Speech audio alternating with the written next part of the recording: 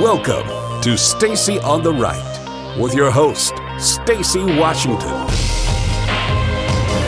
But I just think it shows you that Donald Trump really hasn't changed in 20 years. What he believed then, he believes now, and he's not gonna change his mind. So when he says he's been preparing for this his entire life, I mean, it may be partially true, even though he didn't expect to be president of the United States at that particular point, which may be why he says he didn't need to prep. Right. And what certainly hasn't changed is his own self-regard, Trump's regard for himself as this incredible negotiator, this very adept businessman. He's thought of himself in that way for many, many years. Certainly his ego is no smaller today than it was 2 decades ago. There's no situation in which he wouldn't say he was perfectly prepared all his life, no matter what. It's about his self-confidence clearly has not changed either. Are we really going to know what occurred in this meeting? Back to your earlier point, which Sam was talking about. I mean, these two men, neither one is known for their veracity. Let me put it that way. So you have Donald Trump and you have Kim Jong-un coming out of this meeting. They may very well be telling different stories. We then know that Pompeo will be meeting and has been meeting. So are we going to have to wait to hear from the Secretary of State? But he wasn't there. So for history's sake, we really have no record of this historic meeting. Wow. So welcome to Stacy on the Right here on Urban Family Talk and American Family Radio. Wowza, wowza, wowza. I'm always a little teensy bit surprised when I hear people making all these statements about the way other people think about themselves. Now, obviously, we can ascertain a ton on people's behaviors. We can observe them, but you can never truly know the inside of a person, what they're thinking about themselves, unless they tell you, and you can trust that they're being completely candid with you because they know you and they trust you. What I know is that most of the time for me, whatever you see on the outside is actually probably the opposite of what's going on the inside. When people think I'm the most confident and I'm doing the most fantastic, I don't feel like it's going well at all. I do think the president has an extraordinary level of confidence in his abilities, but that comes with age and experience. And when I hear people denigrating men in leadership for their self-confidence, what I really hear as an undertone of that is that they don't understand masculinity. And that's kind of a crisis in our country right now, the misunderstanding of masculinity, the attempt to demonize it and label it as toxic, to characterize men in ways that are negative because they're men and they're exercising and operating within their gifts and talents in the way that God made them. And so it's just interesting.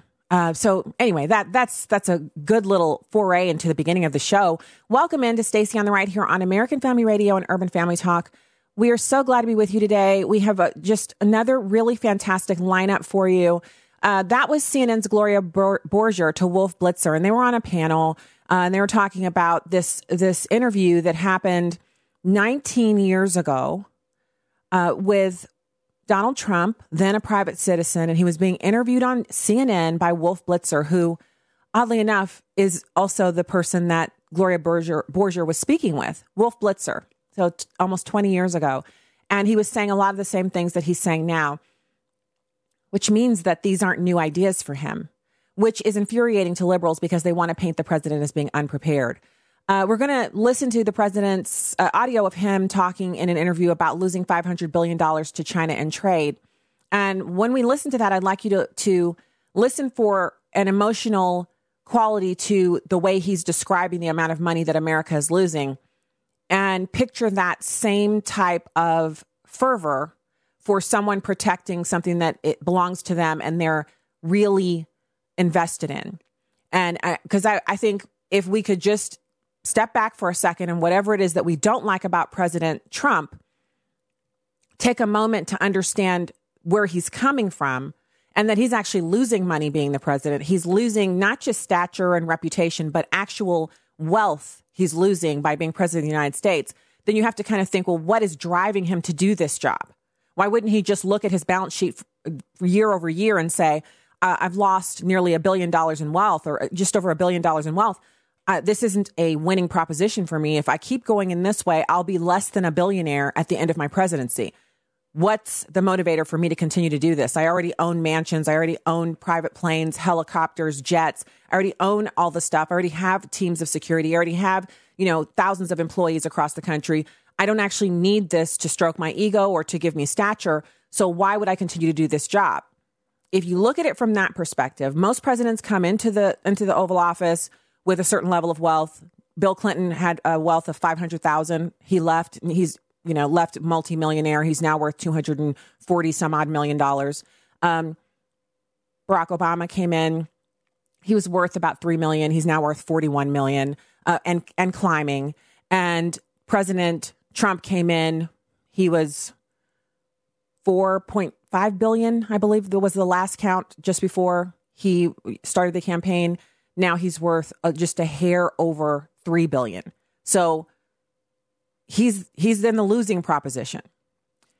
So we're also going to have two great interviews today. Diego Echeverry is the director of Coalitions for Concerned Veterans for America.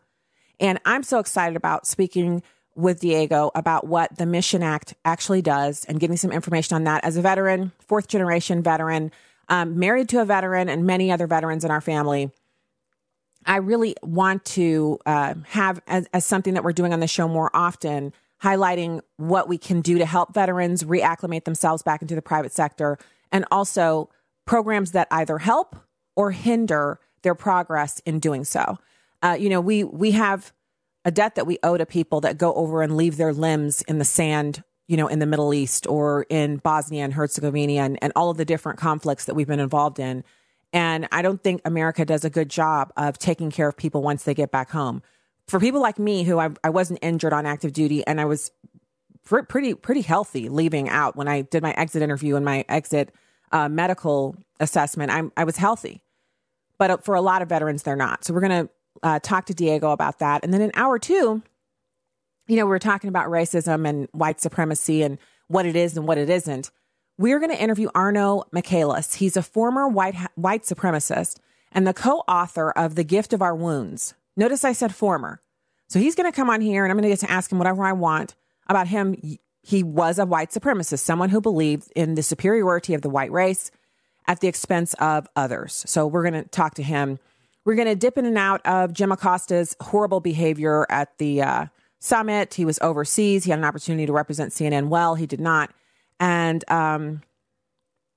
others as well. We're going and we'll take your calls as well. 866-963-2037. StaceyOnTheRight.com is the website where you can subscribe. And thanks for being here today. And everyone from all over, and then especially the listeners who are on terrestrial radio. Thanks for being here. So now we have President Trump, and he's talking about losing $500 billion to China on trade. And remember, we're listening for the motive for someone who is already a multi-billionaire and extraordinarily successful, has grandkids, has one young child at home still, is wealthy and can make the decision to live however he wants, wherever he wants, doing, whatever. He's the options for him are limitless. He chooses instead to lose his stature and his reputation to run for the president of the United States. And while this makes him much more powerful than he was in the private sector, it comes along with attendant circumstances that are not beneficial to a person who's used to moving freely about the country unimpeded, as well as his wife and extended family. So they've all suffered in the proposition. Why would he do it? It's number two. No, I felt very good at the beginning. And I talked about we have to denuke. This country has to be denuked. And he understood that. He fully understood it. He didn't fight it. And we're doing some great things, and for his country, and South Korea is going to be involved very much in helping, and Japan is going to be involved, and President Xi of China has been, really terrific on the border. I think less so the last couple of months, unfortunately. Was that a big part? Because your meetings, when you met with the president of China, was scheduled, if I recall, for like 15 minutes. Didn't some go on for 4 hours? That's right. Well, we actually met at Mar-a-Lago. He wanted to be at Mar-a-Lago, and we had a 15-minute meeting scheduled when he comes. Then we were going to go into breakout rooms where we had many people waiting for us, and it ended up lasting 4 hours. The 15 minutes, president of China, great guy, it ended up lasting for 4 hours. We just got along, and we have gotten along. I mean, I want them to treat us better on trade. That's my only problem. You know, they've been killing us. Didn't they make concessions on intellectual property? Well, trade? They want to do things. It's a tough thing. You know, they're doing so well. They've made so much progress against us for so many years. It's awfully tough for them to bring it back.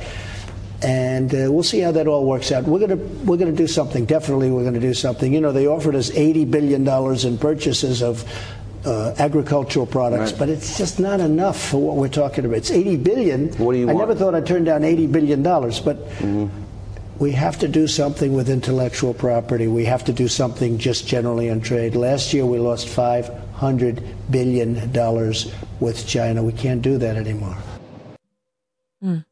So the president is really stressing how important it is to him that America is treated fairly on trade.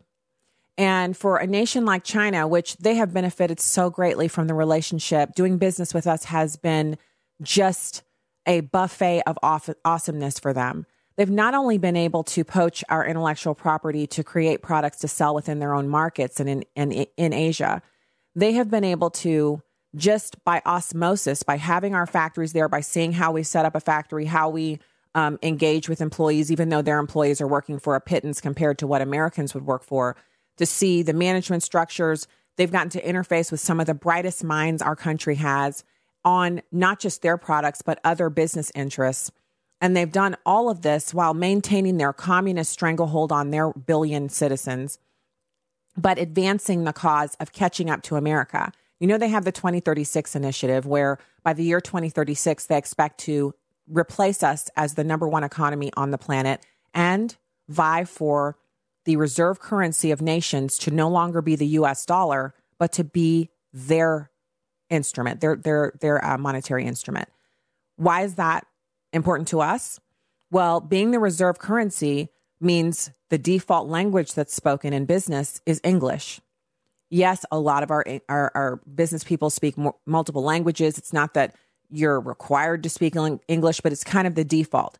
English is the additional language that most nations have their children learn as they're growing up, because they assume that the world that we live in is one where English speakers dominate the landscape. With a rising China, that also would change.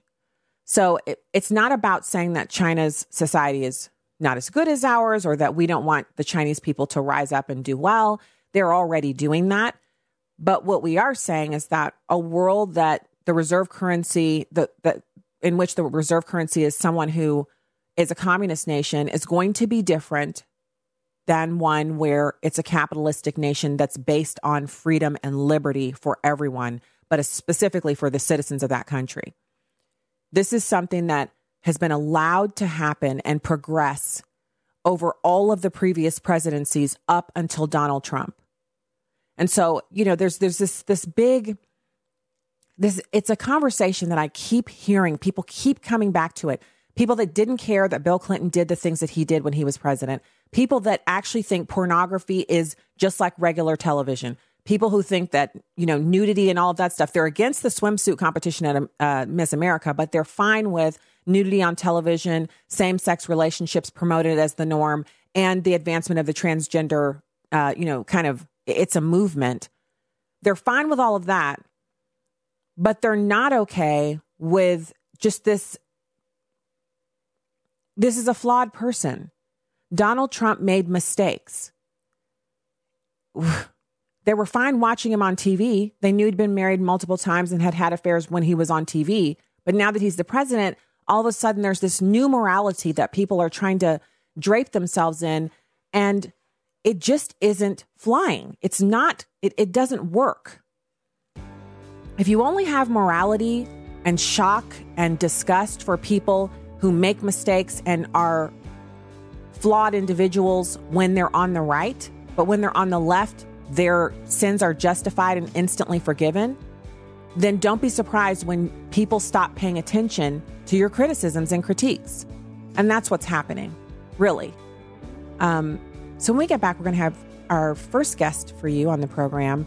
Wonderful to speak to Diego Echeverry right after this.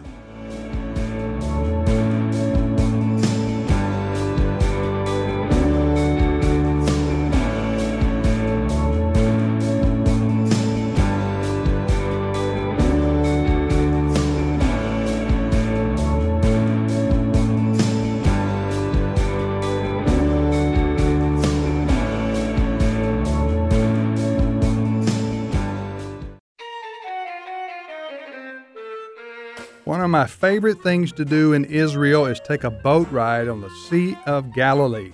Hello, everyone. I'm Tim Wildman, president of American Family Association and American Family Radio. We'll be taking our annual tour of Israel in March of 2019, but it's time to sign up.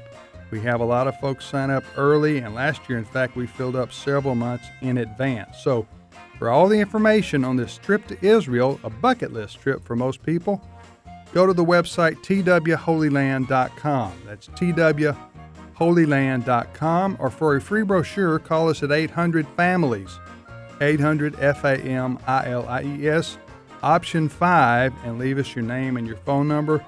We'll be flying direct from the States to Tel Aviv and then begin our tour in Jerusalem of Israel.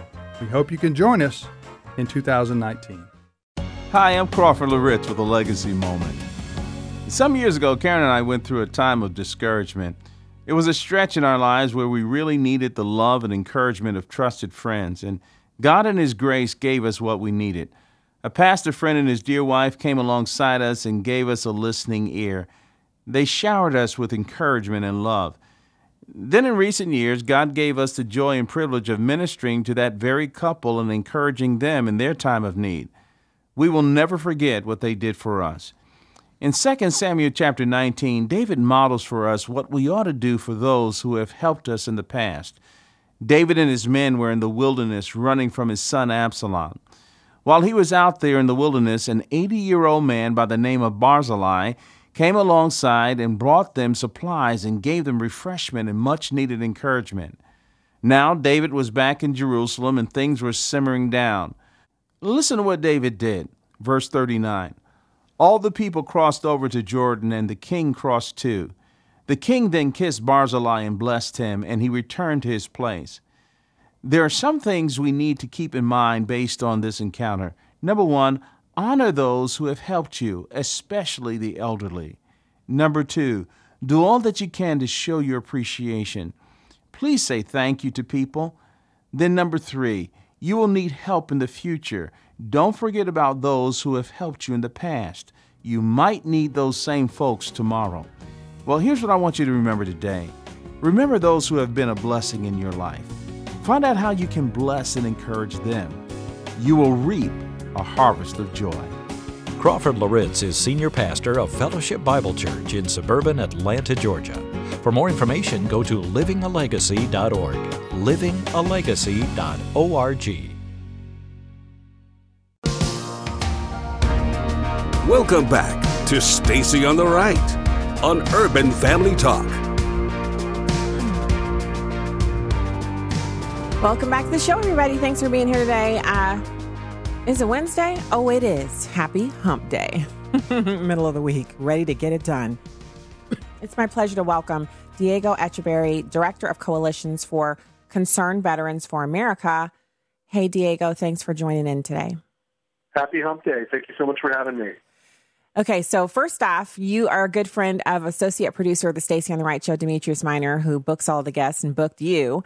And he was just texting me saying, he's my friend and colleague. And I'm like, yes, he brings us really wonderful guests. I'm so excited about getting to talk to you about the Mission Act today. Well, thanks to Demetrius. He's a great colleague and happy to be on the same team as him. And thank you so much for having me on to talk about the Mission Act, HR 5674, which was signed by the president last week. It was an exciting piece of news for us at CVA, who've been fighting this fight for several years now, since 2012. Since the initial funding of the Veterans Choice Program was deployed last year, Congress has twice authorized supplemental funding, and it failed to make significant reforms to VA healthcare choice. And by the end of last month, the funding for the Veterans Choice Program was due to run out. So the fact that Congress moved so quickly on the Mission Act to pass it through Congress and the Senate had, I believe there were only 5 no votes against it, all Democrats, and in the House there were about 70 no votes. But there was bipartisan support in the House and in the Senate for this bill. So we're really excited that the president signed it so quickly to make sure that we were able to overhaul, expand, and permanently reform the Veterans Choice Program so that veterans get better choice in their healthcare decision. So a couple of the things that the bill does, and it's kind of expansive. It greatly enlarges the VA Family Caregiver Program. It establishes the Center for Innovation for Care and Payment and the Asset and Infrastructure Review Commission. Can you give us some kind of layman's explanations on exactly why you supported the bill and why you're so excited that it's now law? Sure. So I'll dumb it down. Essentially what this bill does, it's an amalgamation of several different bills that we supported, and it was a compromise also to include other bills like expanding community care. But essentially what this bill does and what CVA supports in this bill is that it makes permanent the VA Choice Program. After the 2012 VA scandal in Phoenix, where hundreds of veterans died while waiting for care, this new program called the Veterans Choice Program was created. Now, that program kept running out of money. And in fact, in the last couple of years, it ran out of money twice. And as I mentioned, there had to be emergency funding for the program. This bill makes the Choice Program permanent. And why is a Choice Program good, or why is it necessary? Because many veterans were dying while waiting for care, because the Choice Program also was running out of funding. So this bill fixed that. At the VA, as you know, there's for many years there's been problems with delayed care, with access to care, secret wait lists, and this is still occurring even today after the scandals. So the Choice Program allows veterans to seek care outside of the VA. They can go to a private healthcare provider to meet their needs. Many veterans have to make appointments that are outside of their geographic area, and that's an undue hardship for many people who are settling down, who are trying to keep down a steady job, who are going to school and getting their lives together after their military service. So the Choice Program allowed veterans to seek access to care in their community, which we really support. So that's the biggest thing with the Mission Act and why it was why we were so supportive of it, and why we believe in it so strongly is that veterans deserve access to community care, to private health care, because the government health care has failed us time and time again. So when you say go ahead. When you say they deserve access to it, I'm a veteran. My husband and I are veterans, and we made a conscious decision not to access the VA medical system when we left active duty. We had medical insurance through work, so we didn't ever, seek out those benefits or try to use them. We weren't retirees; we were veterans, just plain old veterans. So for people who are leaving the service and separating, and they either don't have access to healthcare through their new job or they're unemployed or what have you, what you're saying is that veterans' medical insurance that's provided to them through the VA is now expanded and goes out into the private sector. So they'll be able to behave as my husband and I did, only using private doctors, but they're doing so as a benefit that they're receiving from, from being on active duty. Okay, so not entirely. It's only for those veterans who already qualify depending on their disability status. And as you know, not every veteran is disabled. Not every veteran is qualified to go to the VA for every service. It depends on your disability rating and what you're going there for. But I guess that the crux of your question is, do veterans now have better access to outside care than at the VA as an option? And that's yes. The answer to that is yes. Veterans will now have better access to care outside those who qualify for VA benefits. And for those who retired, depending on whether or not a lot of retirees choose TRICARE Prime, some of them stay on TRICARE. For those who decide to do a patchwork of healthcare, of using private side and the VA side, what we're seeing, too, is that there's a lot of veterans. For example, in my home state of Florida, we have 600 or 700,000 veterans who use a combination of private health care and the VA. And then there's a similar number, about less than 600,000, that use a combination of Medicaid, Medicare, and the VA. So regardless of where you're at, the great majority of veterans use a combination already of private and public health care. A big reason for that is because the VA is inadequate in meeting the needs of today's veterans. And what we're so scared about myself as a post 9/11 veteran, and the other folks on our team who are post 9/11 veterans, is that the VA right now was built for yesterday's veterans, not for today's and tomorrow's veterans. So what we need is more legislation like the VA Mission Act that will be able to be forward-thinking and have a VA that will better be able to meet the needs of tomorrow's veterans and today's veterans, the post 9/11 veteran. And that's why we also support legislation like the Veterans Empowerment Act, which from the get-go provides access to choice and portability of health care. The VEA is the bill, in short. The Veteran Empowerment Act, it was sponsored by Doug Lamborn out of Colorado. It was introduced in November. It just hasn't moved anywhere. But what that does is two main things. It takes the VHA, which is the hospital system, out from under the VA and turns it into a government-chartered nonprofit that would have oversight from both sides of the aisle, and the VA director would sit on that board. So you have continuity in leadership, continuity in vision, which has been a big problem. The average VA director only lasts 1.7 years. So that's not enough time to really oversee a 300,000+ person organization with a budget of $200 billion. No one can adequately follow through on a vision to reform an organization like that. So that's why a board is so necessary to have. The other thing that the VEA does, the Veteran Empowerment Act does, is it creates something called the Veterans Health Insurance Program. So that from the get-go, a veteran would be able to use their insurance card. The system would be modeled on TRICARE Prime, and a veteran would be able to go to any private health care provider they choose, and it would force the VA to compete for patients with the private sector. It would cause the VA to really step up their game.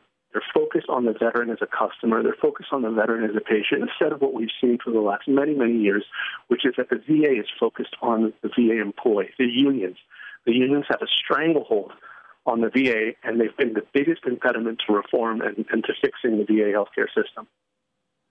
Wow. So I hadn't realized that the turnover for the leadership of the VA was, obviously you remember every time one of them steps down or is replaced, but that's actually really frequent. Less than 2 years per person is more frequent than probably any position that we have in government for a normal rotation of leadership. Absolutely. It's scary. When you think about the fact that in the last 10 years, that's typically what they average.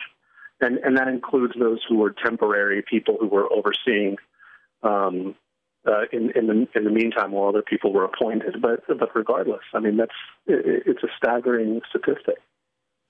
It is. So you talked about this being a first step. You want to see more legislation that helps veterans. What else are you looking for? The president and obviously Congress has to pass the legislation for him to sign it. What are you looking for them to do? Well, we're looking for people to go to our website, cv4a.org. They can learn more. They can sign up to get emails. What we need is to put pressure on members of Congress to support legislation that fixes the VA, like the Veteran Empowerment Act. The VA Mission Act is not still in our rearview mirror, because right now we're worried about the implementation side. The bill didn't include specific funding in it. So we need to hold our legislators accountable on the Mission Act to make sure that they put it into work the right way. So what does that mean? Folks need to put pressure on their member of Congress to support implementation of the Mission Act. And then in the future, the VEA is our long-term goal, to get something passed like that, where we have the Veterans Health Insurance Program, the VHA turns into a government-chartered nonprofit. There's also legislation like the Vet Protection Act. What we found recently, the GAO report that exposed that over 300 employees at the VA were devoting 100% of their time to union activity. That included nurses and physicians. There was a physician that was paid over $200,000 a year, and in that year they did nothing but union activities. They didn't see a single patient. So we think that that's a major conflict, and we think that that's an issue that we're using taxpayer dollars to bankroll unions when these physicians, nurses, and healthcare practitioners should be seeing patients, should be seeing veterans. So what the Vet Protection Act does is it caps that amount of official time that they can devote to union activities to 25%.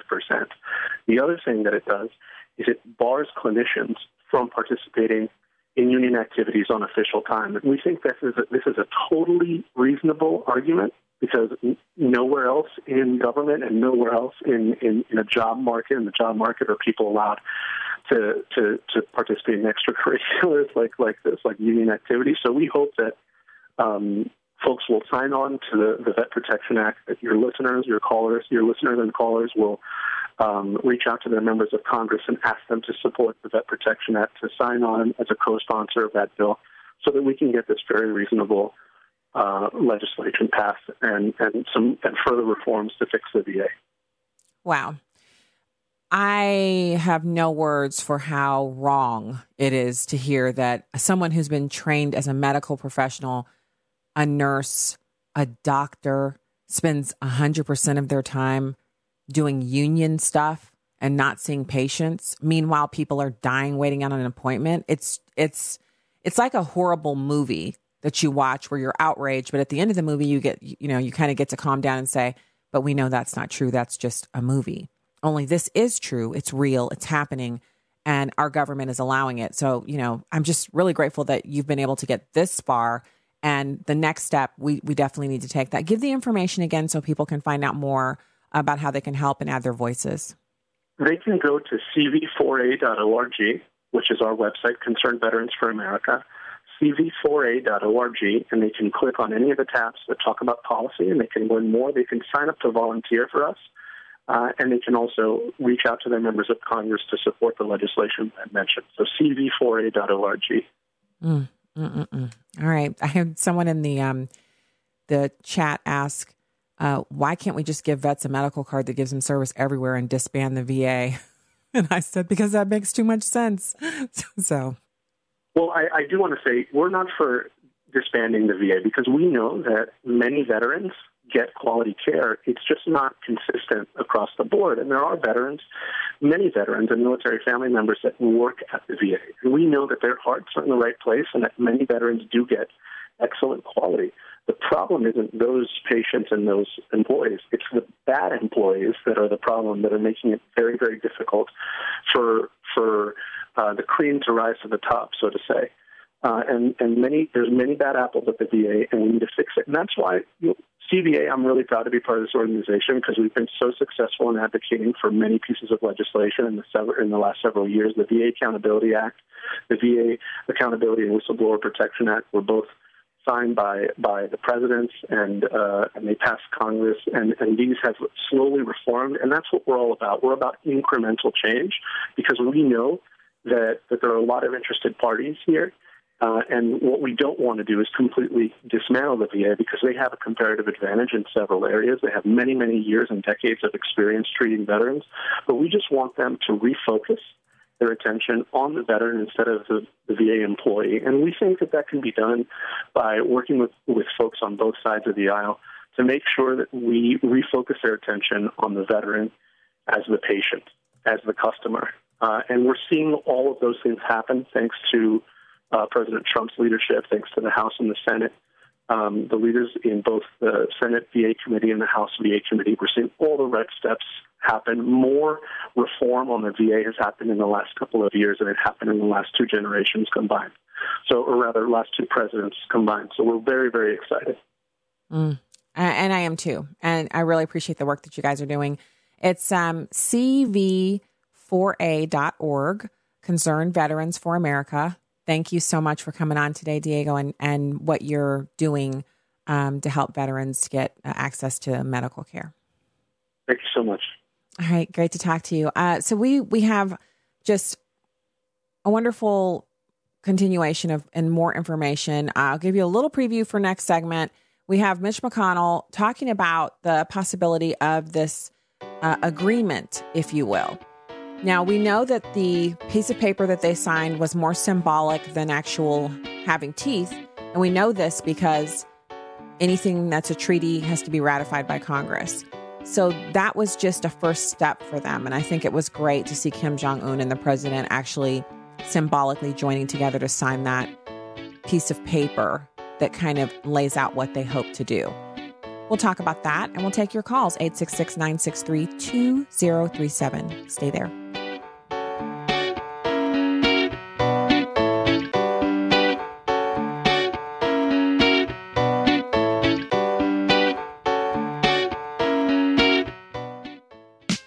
One of the first steps to becoming a Christian is recognizing our sinful nature. What makes this so difficult is that we have selective vision when it comes to our own issues. It's easy for me to see your faults, but when it comes to seeing my own, then my eyesight automatically gets bad. One surefire way to measure new birth in Christ is by opened eyes and a clear vision. Sometimes we can pass between having sight and having no sight because we have fallen asleep to the needs around us, or our perspective on those things that are eternal is distorted. Whatever the case, there is nothing more dangerous than having blurred vision and still thinking that it's clear. Don't measure your vision by your own standards. It will be warped and distorted every time, but rather measure it by God's standards. God desires that our eyesight remains clear. So how is your eyesight today? With a heart for the urban family, I'm today's urban woman, Tony Johnson. Connect with us at urbanfamilytalk.com. Listen to Stacy on the Right with Stacy Washington on Urban Family Talk.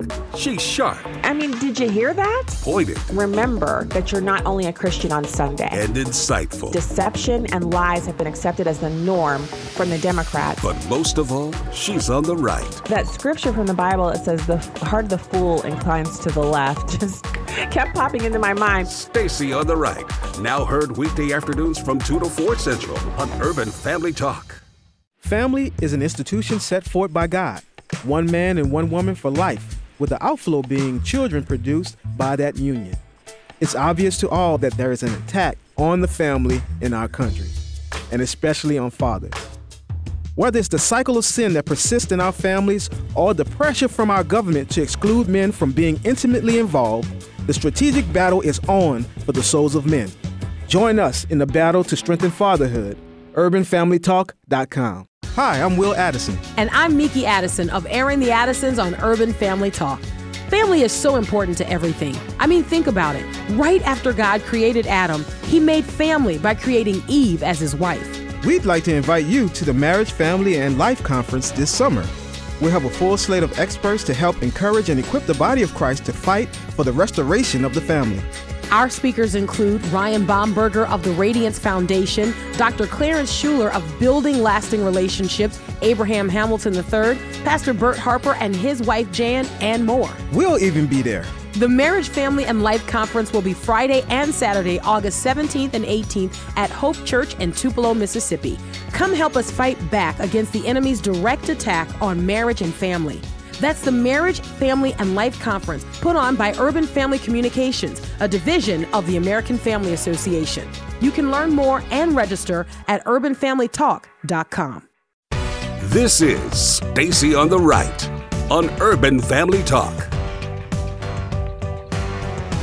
What sort of structure do you think would be appropriate for the Senate or both bodies of Congress to adjudicate, have some sort of levers like we had with the Iran deal, to make sure that these terms of this tentative agreement are enforced? What does that look like? Yeah, well, I think there'd be widespread interest in Congress for having an involvement in this. If the president can reach a significant agreement with the North Koreans, I hope it takes the form of a treaty. That's what the founders of our country anticipated, and that's why it's in the Constitution.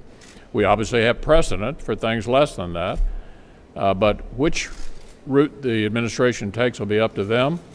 But I do believe they'll need to come to Congress in some form, and we'll wait and see what form that takes. So that's the standard procedure. I'm glad he came out and shared it, but there's nothing unusual about the president going out and creating a new diplomatic environment in which to come to a place where they can build a treaty that would then have to be ratified in Congress before it could be signed into law by the president. So in other words, business as usual, instead of President Trump trying to take the pen and phone route as President Obama did and say, well, you know, I guess I'm going to go ahead and create a relationship with these people, drop some paperwork and some documents and get South Korean leaders to sign it and we sign it and North Korean leaders to sign it. And then I use an executive order to place it into what I would consider to be operation. That's what President Obama did with the Iran deal. And now we're finding out that he actually asked banking institutions here in the United States to circumvent the sanctions that were in place in order to convert money that was going to be sent to the Iranians into currency that they could use. And when they refused, he just got a pallet of cash and sent it to Switzerland and had them convert it and then flew the pallet to Iran. I mean, if that's not some, I'm going to save my characterizations for my private time because I think maybe not suitable for here. Not profane, but not suitable for here. All right, I want to talk to you about one of the ballot initiatives that just passed and will be available for Californians to vote on. And it's something that will split the state of California into 3 individual states, one of which would be, it would be a Republican state. So the Republicans in the state of California won out. The Democrats love the idea because if California is split into 3 states, it's our number 1 most populous state. If it were split, then you'd have an additional 4 senators because right now they only have 2. Each state has 2 senators. They'd actually have 6. And they would double the number of liberal senators because 2 of the new states would be heavily populated by Democratic strongholds in big cities. So you'd have 4 senators for the Democrats and then 2 new ones for the Republicans. But there are a number of really thorny issues that come alongside trying to split California up. Now, California's been a state for 168 years, and the majority of the voters who have the opportunity to cast a ballot could change the makeup of the state. So it would be, if it happens, the first division of an existing U.S. state since the creation of West Virginia in 1863. And this is an interesting proposal. I'll put the link in online so you guys can find it. If you're interested in seeing what it looks like, basically Northern California, which includes Sacramento and San Francisco, that would be one chunk. That'd be one state. And then just below that, the city of Monterey and down the coast, that would be one skinny sliver of land that was basically all coastal. That would be the second state. And it would actually retain the name California. It would go from Monterey to Los Angeles. So Northern California would be the first new state that I described to you that includes Sacramento and San Francisco. The second state, which would be the original name, California, would encompass from Monterey all the way down the coast to Los Angeles. And then if you continue on down the coast, you hit San Diego. Then the remainder of the state that's left behind that, which you can kind of see here if you're watching on one of the live streams, and you can find this at LA Times Graphics on Twitter. If you go there, you'll see this graphic as well. And that third portion would be called Southern California, and it would include Fresno, Bakersfield, Riverside, and San Diego. So these 3 states, according to Tim Draper, the Silicon Valley venture capitalist who sponsored the ballot measure, would give them better infrastructure, better education, and lower taxes. Now, when he formally submitted the proposal, it was last summer, and he was talking about it then and saying that states would be more accountable to us and could cooperate and compete for citizens. And he argued that vast parts of California are poorly served by representative government dominated by a large number of elected representatives from a small part of our state, both geographically and economically. The proposal also aims to invoke Article 4, Section 3 of the U.S. Constitution, which is a provision that guides how an existing state can be divided into new states. Draper's plan calls for the 3 entities that I described, and it would divide the population of the existing state into thirds. Northern California would actually have 40 counties stretching from Oregon south to Santa Cruz County, then east to Merced and Maricopa counties. Southern California would begin with Madera County in the Central Valley and wind its way along the existing state's eastern and southern spine, comprising 12 counties and ultimately curving up the Pacific coast to grab San Diego and Orange counties. Now, Los Angeles County would anchor the 6 counties that retain the name California under the long shot proposal. And so I described to you what that looks like. Now, it's economic sustainability that helped fell 2 of his previous efforts. So this isn't Draper's first time proposing this. He actually brought it up in 2012 and again in 2014. In those iterations of his proposal, he wanted to create 6 California states.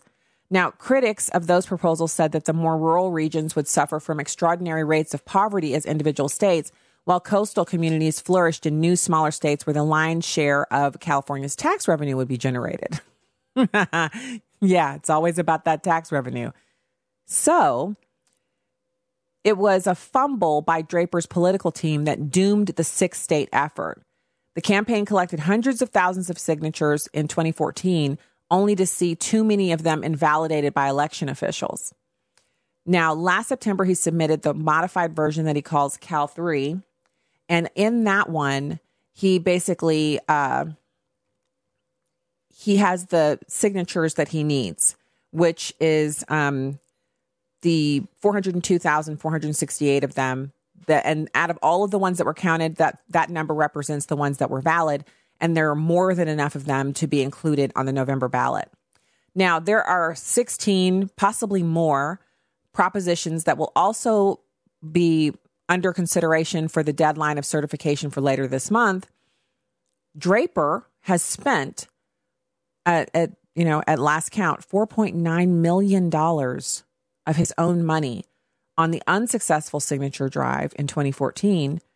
He only spent $559,000 on this one. So it's not a shock that California is having these kinds of growing pains. More than 200 attempts to reconfigure California's boundaries have been attempted over the course of its history. And there's also, in addition to those things, a Cal exit proposal, which continues to be bandied about for the ballot in 2020. And that's where California, because it is a huge economy, bigger than a lot of our trading partners, on its own, separate and apart from the United States, that they want to make California its own country. Now, I got to say, the only reason that I would want to keep California in America as a part of our union is because it's the coastline. So it represents the coast. It completes the boundaries of our nation. You have the East Coast and the West Coast, and those, without any other country to the left or the right of us, present a powerful form of protection for us. You have to approach our country not from inland. In other words, you're already on the land that we share, and then you just come across some line, imaginary line or border, or some fence that we would erect. You can stage operations from that coast. All of those things can happen if you actually have that as a country that we don't control. And I actually think that's what would happen. If California were to secede, China would move to take over California they try to do it peacefully with a show of force and annexation. And the United States government would be forced to protect California and reabsorb it back into the United States. California has a National Guard, but they don't have a standing army and the attendant resources that they would need to defend themselves against, China. And they would adore to have China, a piece of it, on our continent where they could literally just cross over into America if they wanted to. That is why, and it's the only reason why, because I think California is largely a lost cause as it pertains to politics, and that just the overall thought of the state, it bends to lawlessness and is utterly unaccountable for the horrible policy failures that currently govern the entire state. So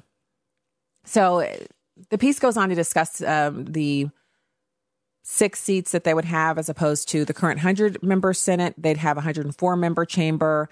It would dilute the power of the other states and increase the power of what used to be a single state because the 6 senators could band together on various issues.